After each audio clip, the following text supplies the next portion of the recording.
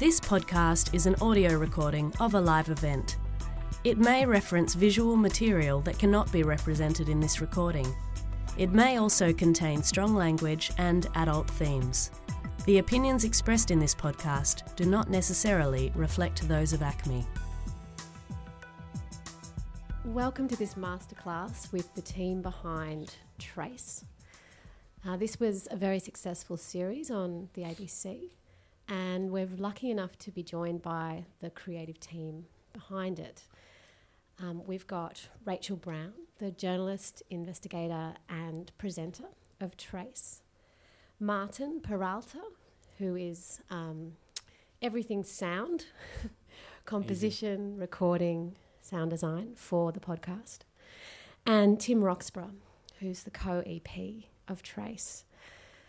The series itself probably needs no introduction, but very briefly, the series followed a cold case investigation into the murder of Maria James, and Rachel and her team spent many months talking to people impacted by her murder. And incredibly, Rachel's investigation revealed new information and new leads that have re-energised this particular case. So this is the first session as part of Journalism in Focus, and we're really interested in this session in lifting the hood and seeing how this team and their collaborators managed to make such an engaging series, and where to next. So we'll kick off and start with you, Rachel. Tell us why this investigation delivered as a podcast. For those of you who haven't heard me talk about the niggle before, it was born out of a niggle. A colleague of mine who did a story on Adam James, who had been abused by his local parish priest. When he came forward with that revelation, the detective involved said to her, "Stay on this because new witnesses come forward who saw a priest on the day of the murder covered in blood." So that, of course, got my spidey senses up. So I kept in touch with this detective, whose name was Ron Iddles, and the Maria James case was his very first homicide case as a 25-year-old detective constable. I called him a couple of months after, and he said, "Yeah, it's really strange. Nothing's ever come of that." So that electrician's statement never saw daylight. In mid-2015, Father Bongiorno was ruled out as a suspect, which made me even more curious. So at the start of 2016, I thought I'd like to do a deep dive on this. So I approached Mark and Adam James, who were the two sons of Maria James. They were 13 and 11 when their mum was murdered. I sought their blessing, given I had the benefit of hindsight, I suppose, listening to Serial and reading Reddit posts about that. And I remember reading the brother of Hae-Min Lee had written on a Reddit page, "This is our life, it's not a story." So it was very important to me to get the blessing of the James brothers, or I wouldn't have gone ahead. So that's how the story came about. I did get his blessing. After 36 years it was then, he was still searching for answers for who killed his mum, living in this foggy holding pattern. And in terms of the genre, podcasting had started coming out of this niche market. Newspapers had done a podcast, which was very frustrating for me because I saw the ABCs having the expertise and the resources to do a podcast. Bowraville had come out by The Australian, it was an excellent podcast by Dan Box. The Age had done Phoebe's Fall, so I thought it would be a good genre for it. And also intimate. I needed intimacy given the victims I was going to be dealing with. Some of them needed to be anonymous, and Adam James in particular, he has cerebral palsy and Tourette's. So I spent about 4 hours with him, which came to probably 5 to 10 minutes of usable audio. That wouldn't have been possible in a daily news grind day. So that the intimacy and the genre and not having a camera stuck up in his grill, that made for beautiful radio, and I think that's what was so important about doing this story as a podcast. And then, of course, the interactivity. I don't think we would have got people as emotionally invested if we did it in another medium, but to be in people's earbuds and to have people care about Maria James, that sparked a lot of the emails that we were wanting in terms of new leads.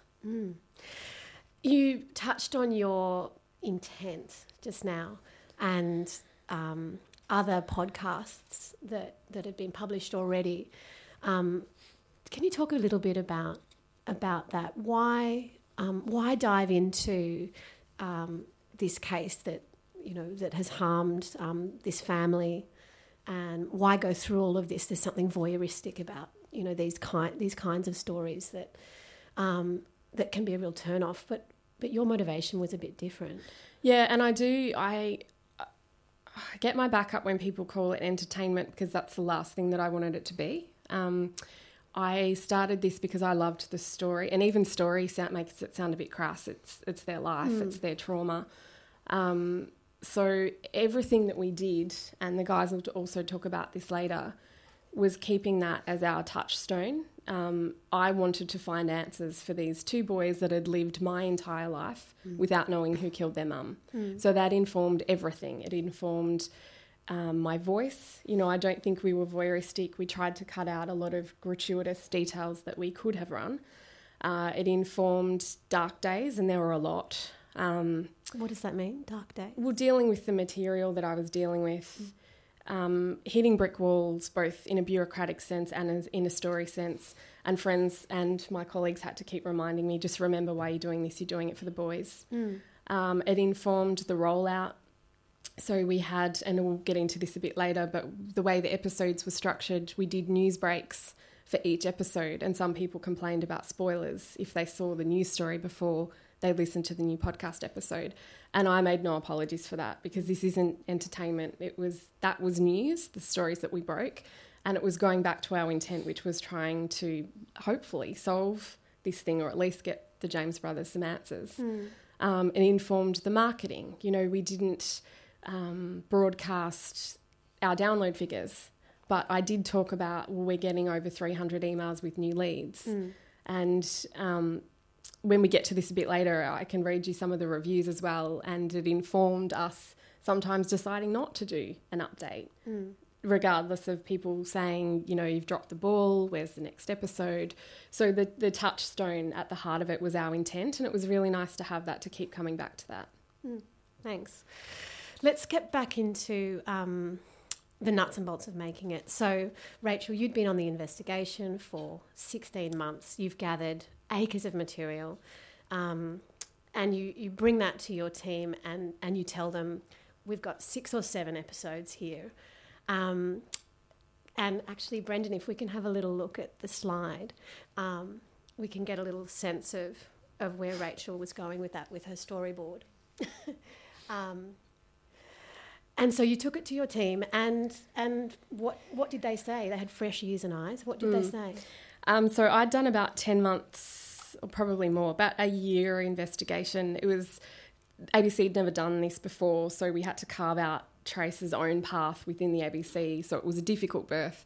So during that time, I was investigating in my own time around my actual job. So I brought Tim and Marty a year's worth of investigation, and I'd listened to S-Town, and I remember having a lot of detail in there, because I thought, well, this is the new way of doing podcasts. And Tim just stripped it bare. And I was like, it's all my work and insights and observations and beautiful characters. We'll hear about one later, Brian Ritchie. But, and I just thought, oh, God. And Tim was like, unless it progresses the plot, it's gone. So when I looked at it after our first meeting, all I saw was the cat sat on the hat. Can I stop you there? Yeah. Tim, so your first response when Rachel brought you this material and what she thought was going to be a 6 or 7 part series, what was your first response to the material? Well, I was really cautious about even getting involved in the project, frankly, at the start, because I wasn't really a huge true crime fan, but a lot of the stuff that Rachel's talked about in terms of the way she'd approached the subject matter convinced me that it was there was something far greater here than a kind of morbid interest in a murder. And then, when I got all of that material, because there's heaps of stuff, she's been on this for probably a year at that point, I just tried to pay attention to my own reaction to the material as it was passing over my eyeballs. Because that at that point, it was an accident of the process that I came in so late, but it worked quite well because when you're confronting the material for the first time, you are like the audience. That's so. Within hours of reading all of that material, I'd come up with an episode plan that was only about 4 episodes, and we ended up sticking quite closely to that plan, which was sort of drawn up very roughly within only a few hours, just because I wanted to trust my instincts about what I found interesting and compelling about the case. And also I felt like we couldn't take for granted an audience like the This American Life team could. They had built this devoted following that would go with them wherever they went, and they went to Brian Reed and S-Town. But that story, the episodes were very long, it was very literary, it was very descriptive. And as it turns out, I think if you look back now at that, it was more an exception than the direction that true crime podcasting was heading in. It was because Brian Reed is a freak and he's an amazing writer, and he can do something that starts out as true crime and turns into a character piece. But that's not, we, myself and also Jesse and my other co-EP felt like we couldn't take that audience for granted to drag them through a 50-minute episode on a journey that they didn't know where they were heading, and the ABC hadn't proved itself yet in that space. And so we just wanted to give people no excuse to bail out at all, because I knew that once they got through the second episode, they'd stay, and they'd be amazed. Brendan, can we have a little look at Tim's bash out of the 4 Fs? We've got, as part of Lifting the Hood here, we're showing you production notes and other documents from the journey. And Rachel, when Jesse and Tim came back to you and said, here's a dramatic kind of change to the podcast series, what did you think? Did you agree with them? Did you push back? It hurt. But yeah, I'm not going to lie. But they were spot on. They really were. It hurt because I was so invested, but the fact that Tim wasn't, with me on the investigation actually helped a lot, because he was seeing it with fresh eyes, as the audience would. There were very clear, as you can see in there, compare that to, my post-it notes, random jumble that you just saw, very clear narrative flags, which made my investigation sing louder, I think. Because the investigation was clearer. You could tell that I was trying to go for both a compassionate and a forensic tone. When the bombshells dropped, they were clearer. And we were talking before, you can have the best of intentions for something like art, and you can put it out into the world, and it's not necessarily going to be translated or interpreted how you want.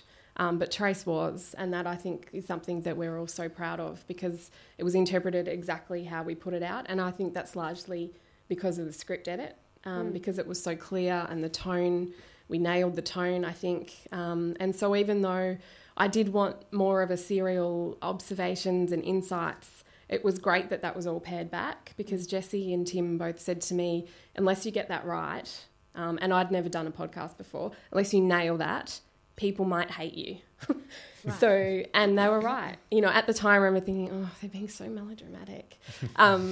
But he's right. And it worked, because by the time you got to episode 4 and a little bit of me came out in terms of, having someone give me DNA from a family, related to Father O'Keefe, who was another suspect I started chasing, that you can hear my, not excitement, but holy shit, what just happened? And that started to come out in episode 4, and I think that was all the more powerful for it, because we'd held back earlier. Tim, what did you and Jesse automatically strike out? What didn't you want in this series? We pretty much just got rid of every adjective the first. Every adjective. Okay. I suppose, yeah, I mean, I didn't want to get into this. The first episode was particularly important in the sense that I didn't want to get into it on the basis that we should assume the audience is going to care about this family, this poor family, and, we needed to give the audience reasons to care and reasons to stay listening.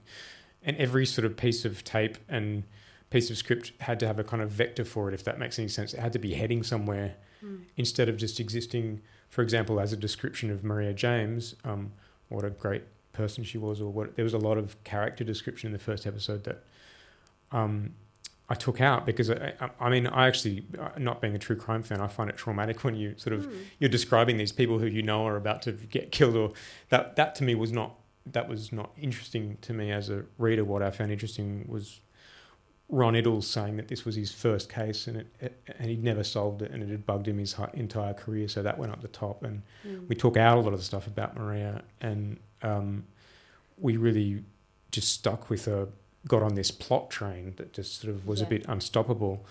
And then our aim was to have you get to know the characters through the plot rather than the other way around, setting up these characters and then putting them on a journey. And what did you work to keep? What did Rachel deliver that you thought, let's preserve this? This is it was a good. I mean, there was a lot of arguments. Like we argued like for hours about various bits and pieces. Is there a specific example you can share? Yeah, I can just think of like one. everything. I mean, all of these. I had butchered her this beautiful. You know, she'd spent hours crafting these descriptions, and I'd just drawn these big red lines through all this. So, I mean, but then what happened was, I think that argument was a really productive work process in the end, because we were both had this challenge of convincing the other person that no, this really has to stay, or this really has to go.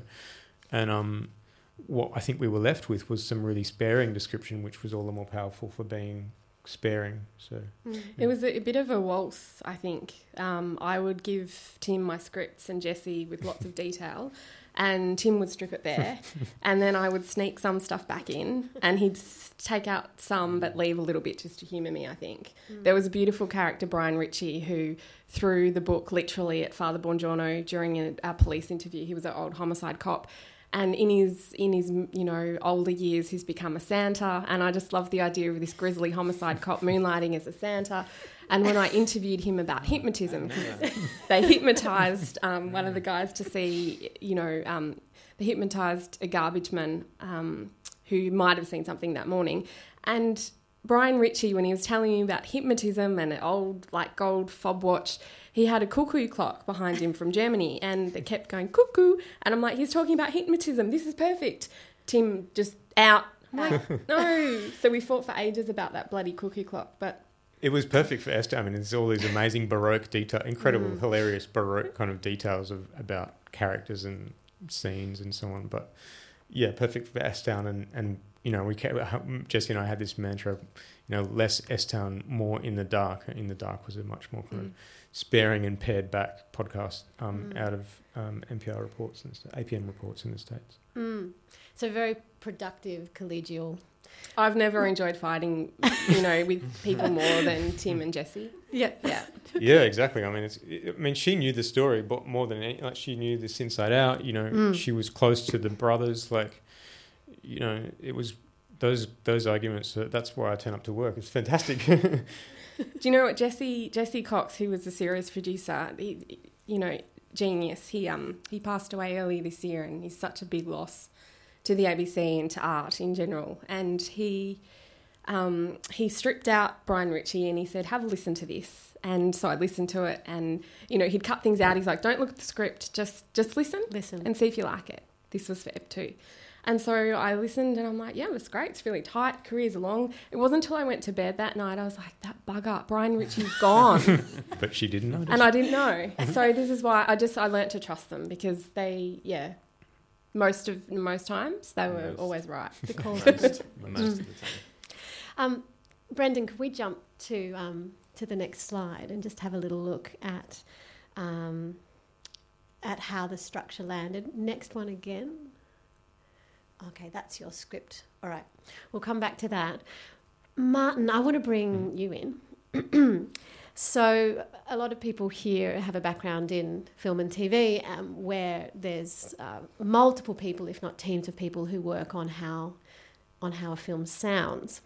You do any number of jobs. So you record the presenter, you create a soundscape, and you also composed for this podcast. Is that right? Yeah, so I worked with Rachel initially to get the right, what would you call it, Feel? presenter style or sound. And then, I did all the sound design, the editing, the interviews, which were maybe a bit noisy, cleaning them up, mixing, composing, and I think like the overall sort of sound aesthetic to the whole thing. Can you tell us your first response to the material? The same question that I had for Tim. What was your first response to what you saw and what you heard? So my first... When was the first time? I heard something Tim gave me. I think it was the first mix of the original version of, and it was great, but I thought it was a little bit too dramatic. But it was great. It's just not my particular style. And I think Tim agreed and said, we need to pare it back. And like you said before, we need to make it a bit more sparse. And so, agreed. But I didn't actually start work on it till maybe like a month or two after that. So my first sort of day on the job was with Rachel, who I met that day, and we were in a studio all day just recording the episode 1, take 1 script, which changed quite a bit. So you're giving us the sort of functional information, but also, I mean, what kind of feel does this story need to have? You know, what's because we were listening to some of Marty's work when you all came in, and there's a lot in there. So how did you want the audience to feel when they were listening to this series? Well, initially I was like, how is it going to sound? I was like, it's in the 80s, and I really like synthesizers. So I was like, it's going to be all synths. Everything is synths. That was a bad idea. I tried it, but it really didn't work. And I was like, maybe like Aussie rock, because it's grungy and I'll get guitars, and that was also wrong. And then I've never really scored anything, but I thought, that's something I'd like to do. So maybe I'll use this project as, not an experiment because that's the wrong word to use, but as an attempt to try and score the whole thing as like a big project. So it's like one long project rather than little episodes. So the way I saw it was it's going to be 4 episodes, it's going to be this big, and it's going to go like this. But I didn't know what this meant or what it was going to really sound. But anyway, I started working, and what I fell on was sort of like Icelandic-y scoring, like from Broadchurch or Niels Fram, this Berlin composer, and I was like, that's who I want to be. So when I started putting their music into the mix, I was like, this is perfect. It's exactly how it should sound. So it's this sparse sort of music, soft sounds, and it doesn't ever really get in the way. So the interviews, because there's some really hard moments and really tough topics, and I didn't think, personally, I didn't want to hear anything too that was getting your attention too much. I just want to like ambience and space. So that's kind of how I got to that point, via synths and rock, and that's where I ended up. And as you know, Jesse and Rachel and Tim were arguing about the words. Were you showing them? I was also arguing. Yeah, right. I was also arguing because there was some things that I thought too much was taken out as well. Like some of the stuff I was like, I think we need more of this or more of this character. I think Tim had moved on at that point, and I was working with Jesse most of the time and online with Rachel.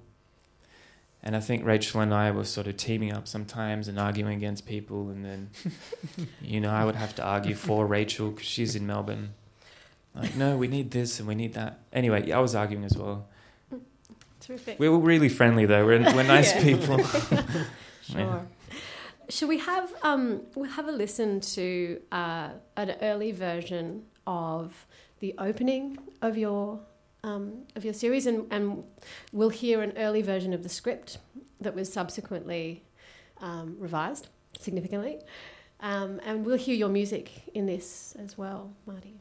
Not the old one. The old one. No, this is the old one. Okay. Yeah, I think this should be the old one. Okay. Let's have Brendan. Can we have a listen to that?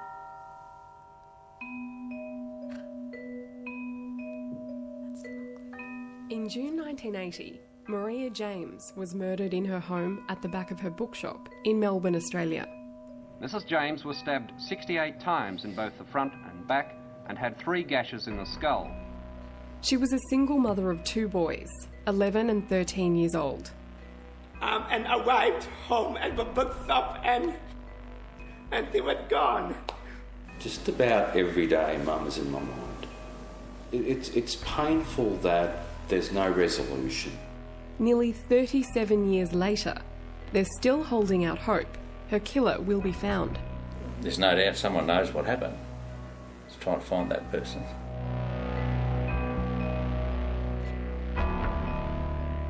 I'm Rachel Brown, and this is Trace, an investigation into the brutal death of Maria James.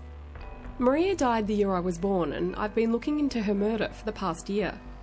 With a crime like this, there is always a trace. A crumb, a shadow, something overlooked. That was my suspicion when I first came across this case, and as it turns out, I wasn't wrong. Okay, so there's a few things I want to draw everyone's attention to.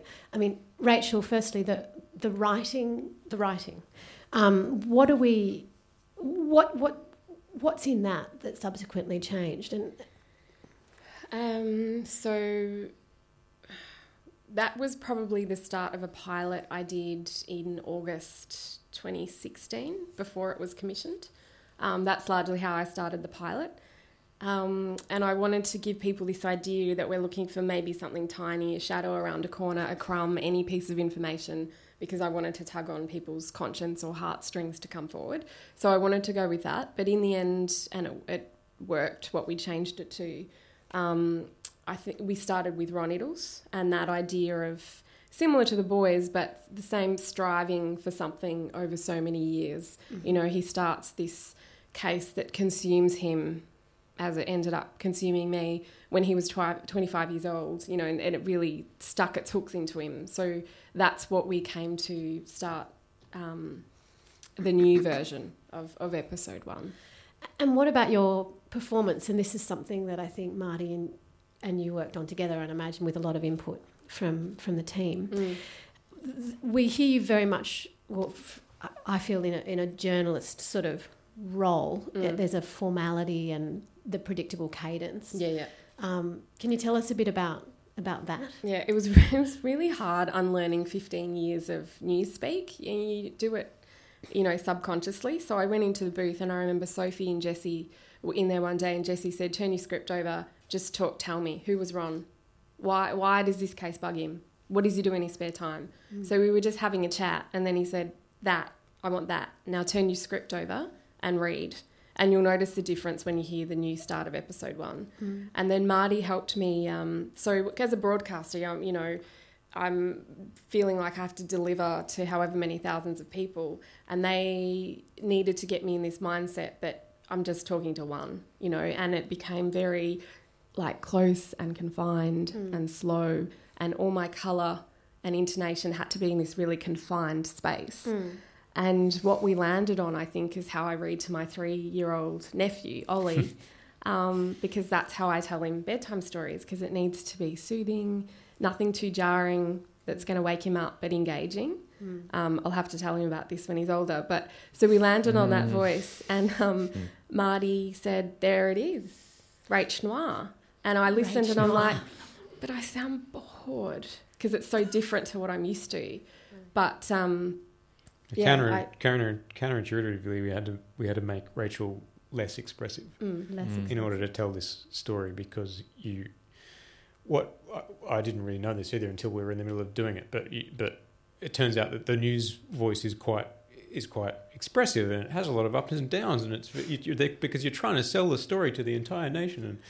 And but if you've got headphones on, that sounds really like you're like, don't sell this to me like I've pressed play on this. I'm here because I want to be here. So you just we brought her a lot closer to the mic and flattened out. I kept saying like less expression, because you know when you're talking to your friends, you're not selling anything to them. You're their friend telling them a story. So from a technical point of view, Marty, what What did you change about the way you were recording, Rachel?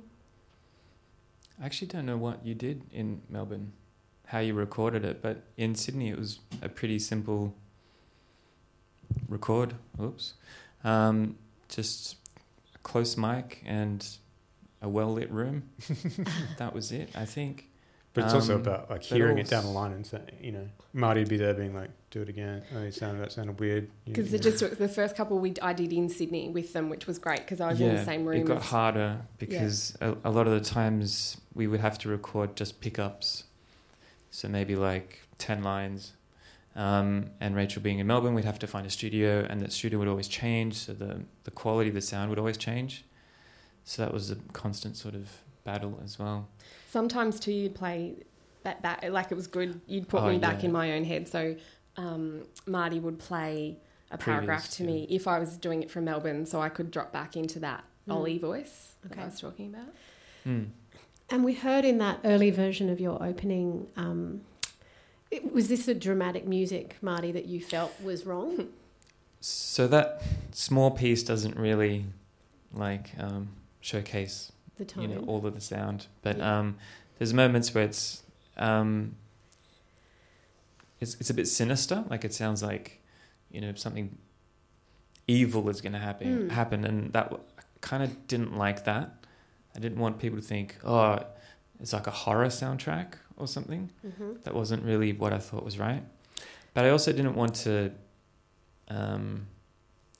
dismiss what the previous composer did. So I still used quite a bit of his music in Trace, but the bits that fit and some of the pieces he wrote were really good for particular scenes. And the opening I definitely used as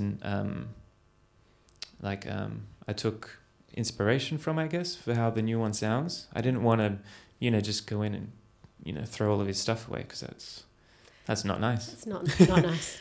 Also, to be fair to that composer, I think that was probably a pretty good response to the brief that composer was given. Like that, because of some weirdness, there was a team, like of people like me came onto the project late, and we had completely different ideas about how it should sound, and Marty responded to those, which were much less horror vibe, I suppose, or less true crimey even.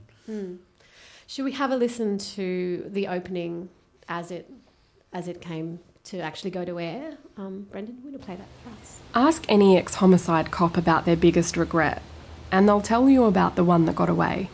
That case they couldn't quite crack. Mrs. James was stabbed 68 times in both the front and back and had 3 gashes in the skull. Some people would say, draw a line in the sand and move on, but I've always had this view. The answer is always in the file. Ron Iddles is your classic homicide cop. His face lined by years of late nights, fueled with bad takeaway food and worse coffee. Ron spent 25 years as a homicide detective. This year he retired, after close to 40 years in the force, and he's moved to Queensland where he can stay warm and finally relax a little. He hung up his boots with a near-perfect strike rate, 99% of cases solved. But there's one case that he can't quite let go. It was the first homicide case he ever worked on, and it's never been solved. Homicide and forensic squad detectives spent today painstakingly searching the murder scene.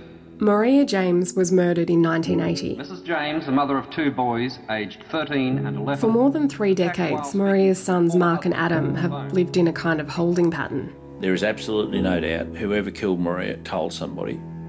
This is Trace, an investigation into the murder of Maria James. I'm Rachel Brown, and I've spent years covering police and court rounds, but for the last couple of years it's been this case that's really got its hooks into me. Because I heard something on the grapevine that made me suspect something, or someone, had been overlooked in the original investigation. A piece of evidence, a trace. Turns out I wasn't wrong. There's far more to this story than police ever knew.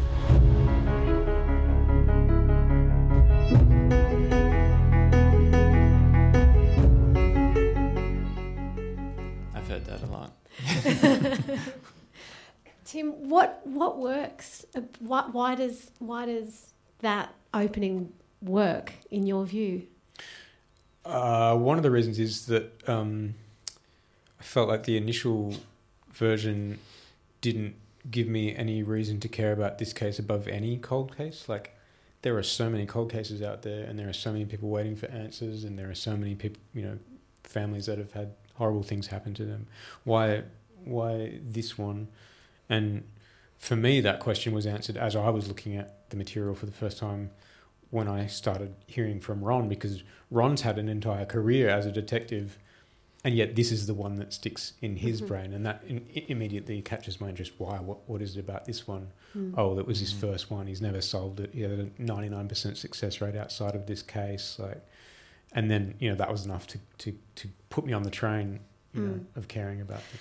And what about Rachel's performance in this clip as opposed to the previous one? What's different there? And again, why did this one? Yeah, I think it's just, as we said, she's much closer to the microphone, and there's no sense of trying to sell this story. We're just kind of easing into it.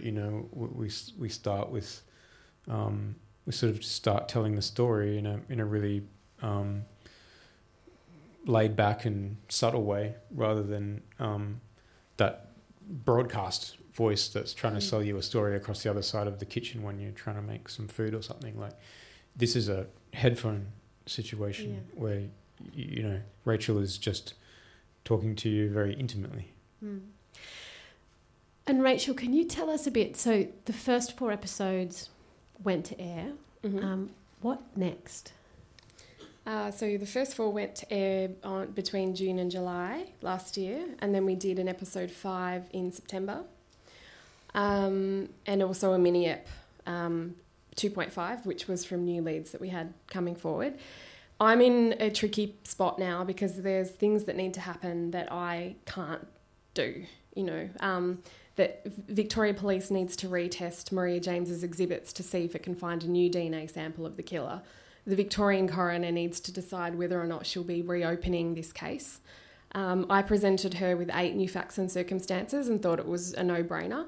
But recently there's been a jurisdictional argument over whether it needs to be her deciding whether to reopen it, or the Supreme Court, because it falls under an old act of the Coroner's Court when the Supreme Court made those decisions. So it was 2 steps forward, 1 step back for the James brothers, because just when they thought that they were going to have their case reopened, now this jurisdictional argument is playing out, but hopefully that's in court next month, so hopefully that will be sorted out soon after that. So for me, it's just frustrating because I do genuinely want to be doing updates, but we come back to the touchstone, which is, it's not entertainment, it's this family's traumatic life. And so I keep getting, questions like that, no offence to you, but, where is it? Why have you stopped? You promised us you were going to try to solve it, and then, we haven't heard anything, and I'll read you some reviews if you like. Actually, I'll do that now. So we went from, Rachel has cleverly dug up some new leads and angles which most podcasts of a similar nature don't do, as they just recap existing knowledge. The host is professional, respectful to both the subject and the people she interviews. Highly recommended listening. To now. Where's the story gone? Waiting. Don't hold your breath for upcoming episodes. Sheesh. Showed potential, but fails to progress the case far to bring answers for Maria's family. It just stopped, no explanation. Considering the media coverage when this first came out, I really thought we would hear more about finally solving this case. These listeners writing... Yeah, on iTunes reviews. Right. And I feel like, NASA77, I would love to bring you another update. I really would, but... This is not entertainment. It's not fiction. I can't write you an ending. I'm not going to write you an ending, And they've waited for 37 years, so we've nothing... I mean, this anxiety and, weight that's pissing people off, that's what they've lived with for 37 years. So if we've nailed that feeling, I think we've done a good job. But, yeah, we would all like to do a new update. But I can't go around swiping people's DNA all over the state, and I can't ask things of certain people that the coroner needs to. So we all just have to be a bit patient. But I do think there'll be, developments soon from both Victoria Police and the coroner. You skipped over it a bit, but could you share with us in some more detail the audience response and how that did generate some new information and new leads? I was floored by the response. Like I said before, you can put things out into the world and not really know how they're going to be received. And thankfully the team felt this as well. My intent was to produce a very compassionate but also forensic story. And so to put it out there and to have people, stick with what is very dark material, sexual abuse, satanic ritual abuse, cover-ups by institutions, potentially. They've stuck with that. They've emailed me new leads. One made a mini episode, a lot I'm working on at the moment. I just don't say on Twitter. Incredible to mobilise that kind of audience, and that I do really feel is because of the genre, because I'm in people's earbuds and they're emotionally invested and they want to help. And the live crosses that we did on like local radio, for example, and that was the beauty of the ABC, we could hit every platform. I could go on local radio and say, for those of you who don't know how a podcast works, maybe could you ask your daughter or your granddaughter? Because the generation that I was hoping to hit mightn't have heard of the word podcast before. So that was important too. So they stuck with the material, gave me some really good leads. And thirdly, wrote some really lovely emails and reviews about how impressed they were with the tone that we struck. Terrific. And without getting into the fine detail of the complexity of working at the ABC, how has this podcast forged a new opportunities for collaborations between people working in traditionally different parts of the ABC? It was a thing that had no logical home in a way. I mean, Rachel comes from the news part of the organisation. Marty and I came from, at that point, what was Radio National. So something like this requires all these different kinds of expertise, and that was sort of hard sometimes to put the jigsaw together. But there are various processes internally underway to kind of deal with that problem, and I'm now working for one of those projects, which is working solely on true crime audio, but we're actually working entirely across platforms. So the unit that I'm working for we're actually at the moment making podcasts at the same time as we're making television. So it's a real new experiment. So as someone who, you said earlier on, you don't like the genre, true crime. This is now what you're doing. That's right. That's right. I eat my words. But I think that the Trace was the perfect way in for me, because what I do love and have always loved and always wanted to do is combine investigative journalism with the narrative podcast format. And, true crime, if done properly, is in a way the perfect place to do that, because you start out, you have plot, you have something that's going to take people through a whole bunch of episodes, you have something that unfolds, but you also have something that can touch on much broader issues of importance in society that go far beyond a sort of morbid interest in a murder or a crime.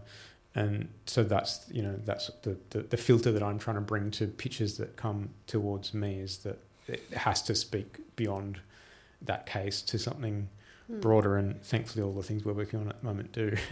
And Steve Bibb, head of Factual at the ABC, is here. I don't know if either of you can share any information about the things you're working on or the things that we can expect. We do have spill the goss. We do have Steve. a microphone. Great, thank you. It's really interesting. This is very ABC. So around the same time these guys were doing Trace, at the same time we were working with Ron Eddles on Conviction. Conviction was a documentary we had which looked at, which Terry Carline won the Logie for most outstanding documentary.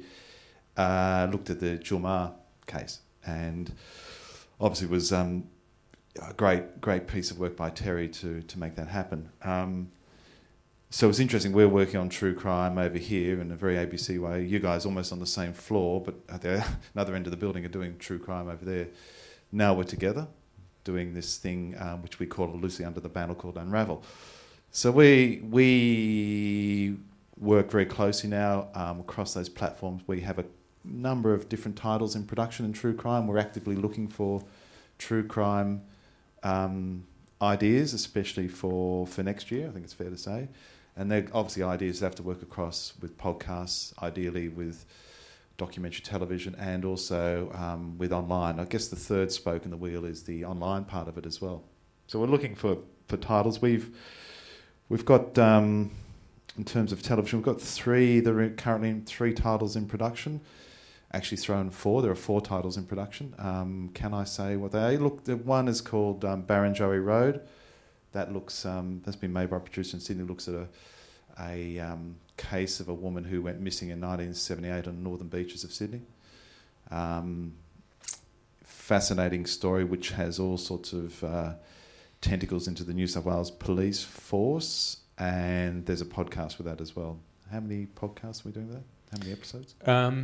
Don't know yet. We're working on episode plans, but it'll be probably 6. 6, I think it's 6, and, isn't it? You know, we've got all of this new back and forth that we need to do about who's going to reveal what when and when you're going to release this episode and that TV thing. Dance, and so it's a new world. Yeah, because the current idea is the release thing is interesting. We're thinking currently maybe 2 or 3 podcasts come out. Then the next podcast lines up with a documentary, a weekly documentary, and sort of how that works going forward over the next few episodes is really interesting, and how it works together. So that's a good example of the sort of different disciplines working well together. Great, stay tuned. Thank you. But we're looking for ideas, so come and see us. And that's it's a work in progress. That how do you?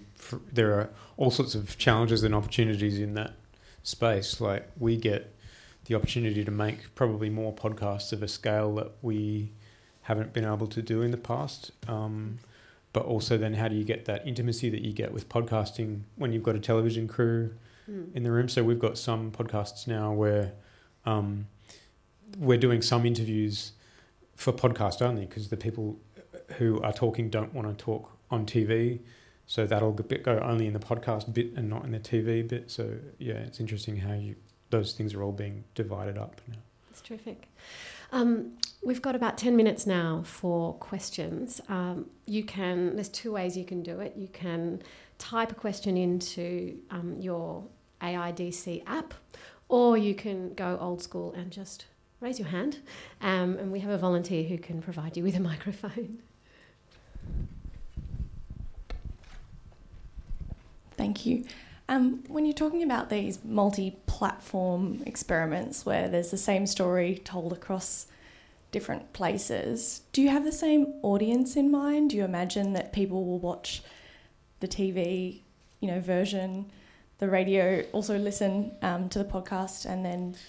We've decided largely to not worry about that too much. So there was initially a bit of sort of angst about overlap, and we've kind of thrown that out the window a bit and decided that, well, maybe they are quite separate audiences, and we want to give the full experience to people who are coming to us no matter what platform they're coming to us on. So we don't want to pull our punches on one platform because we're holding that back for TV, or we don't want to, so for example, the project that Steve just talked about, Barrenjoey Road, the story is unfolding in quite a different way on the different platforms. And we're imagining that probably podcast audience will skew a fair bit younger than the TV audience. And yeah, we're not really worrying about doubling up. If people want to watch or listen to both, they can, but we're certainly not going to assume that. We're not going to hold something back from one platform because we're worried that people will do that. Other questions? Oh, yeah, hi. Rachel, I think you've done a fantastic job with Trace. Me and my partner, we really enjoyed how you've presented the material, and especially just wanted to just reaffirm to you that your tone is spot on. And that I think you're bringing a really different style of a podcast for true crime, because normally, we hear the start to end, and it's all nicely wrapped up. But, I guess what me and my partner are really interested in is that it is still an investigative, it's still going on, and we're coming along for that ride with you, and not in a perverse way, because I live in the city of Darebin, and it literally is just down the street from me. So hearing you talk about it and walking down that same street, it really brings everything alive. I guess asking this question is no disrespect to Ron, because I think he is a fantastic man, and I follow a lot of what he does. But has he ever mentioned to you that, was it his age or experience, lack thereof experience, that has possibly not solved this case? So thank you very much for all of that. I appreciate feedback like that, so thank you. And no, he hasn't. And there was a core team of 4. I have heard from other people along the street, which we didn't put in, but that someone made the comment of, they let ego get in the way. And I don't think this was for Ron, because it was his first gig on the homicide case. I've never been able to ascertain whether or not that was correct. I don't know whether it was because a woman was at the heart of it, the same year, not long after there was the Easy Street murders, and similar criticisms had been made, of crimes where women are involved. Was enough attention given to it? I'm not sure. They made big mistakes, and Ron will be the first to admit to this, is that they didn't look at men of the cloth. They were invisible. Back then, they weren't even known to be guilty of pedophilia, let alone murder. So I think that was a massive blind spot for him, and he will be the first to say we were wrong not to question them, or not to, even look at them, and we were wrong. And this is his, he feels is his biggest failing of this case, not talking to Adam, because he had the answer, perhaps has the answer still locked away in his head now. And so they need to spend time with him, and try to draw that out if there's anything else that he's seen or he's heard, and that might be able to help them. So those I guess would be the 2 big ones. And of course, because of the DNA bungle, which I think was only revealed largely because of Trace's pestering with emails to Victoria Police, they were chasing, a ghost for 16 years. They could still be using that faulty sample to rule in or rule out suspects. So, yeah, lots went wrong with that case. Yeah, got a raised hand here.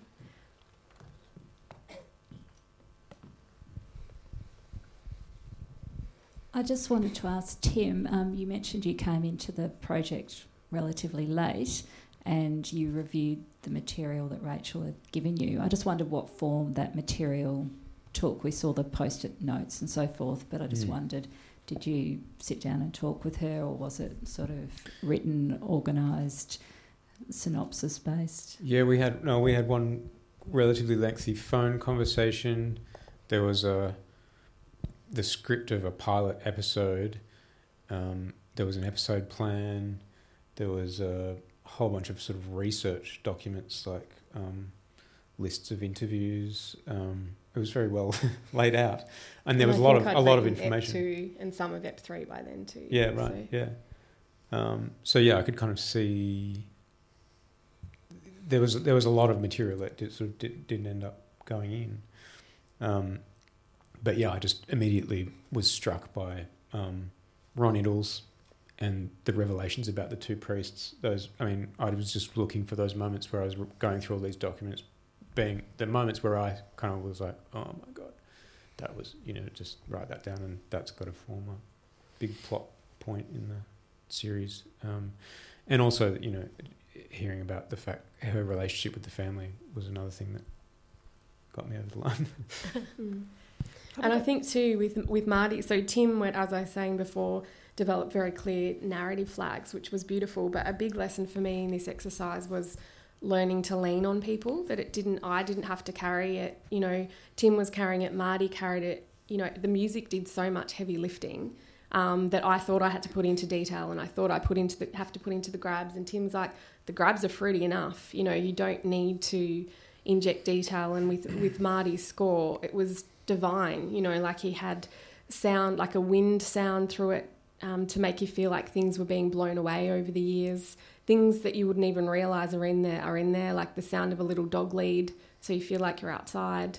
And hearing his theme, you know, I got tingles when I heard it the first time, because it's the cello and the strings of the nostalgia and the melancholy of these boys' struggle and Maria's story, and then the dirty synth and drums that created that striving and mystery, and then it climaxes and crashes into this abyss, but then you've still got the kind of synth under the whole thing, like still plodding along, still continuing. So for me, that was a big lesson, that you can let music do a lot of that heavy lifting.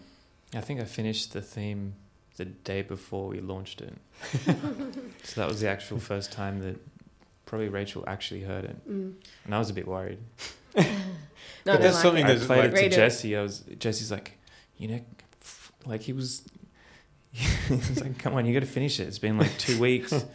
I had 2 weeks to do it, but that's why I want to work with Marty again, because like not because he works stupid hours, because you push me, or like finishes late, but because this process of like finishing a theme, but then Rachel's changed the words, so now he like goes back to the instruments. Like Marty will be sort of like shuttling in between editing and then go, oh, actually I need to hang on, pull out a guitar, or and so that was kind of new. Like, yeah, so a lot of the music that I wrote, I didn't actually render off as one song. I rendered off as 4 or 5 tracks, so that I could chop them up and make it fit the script.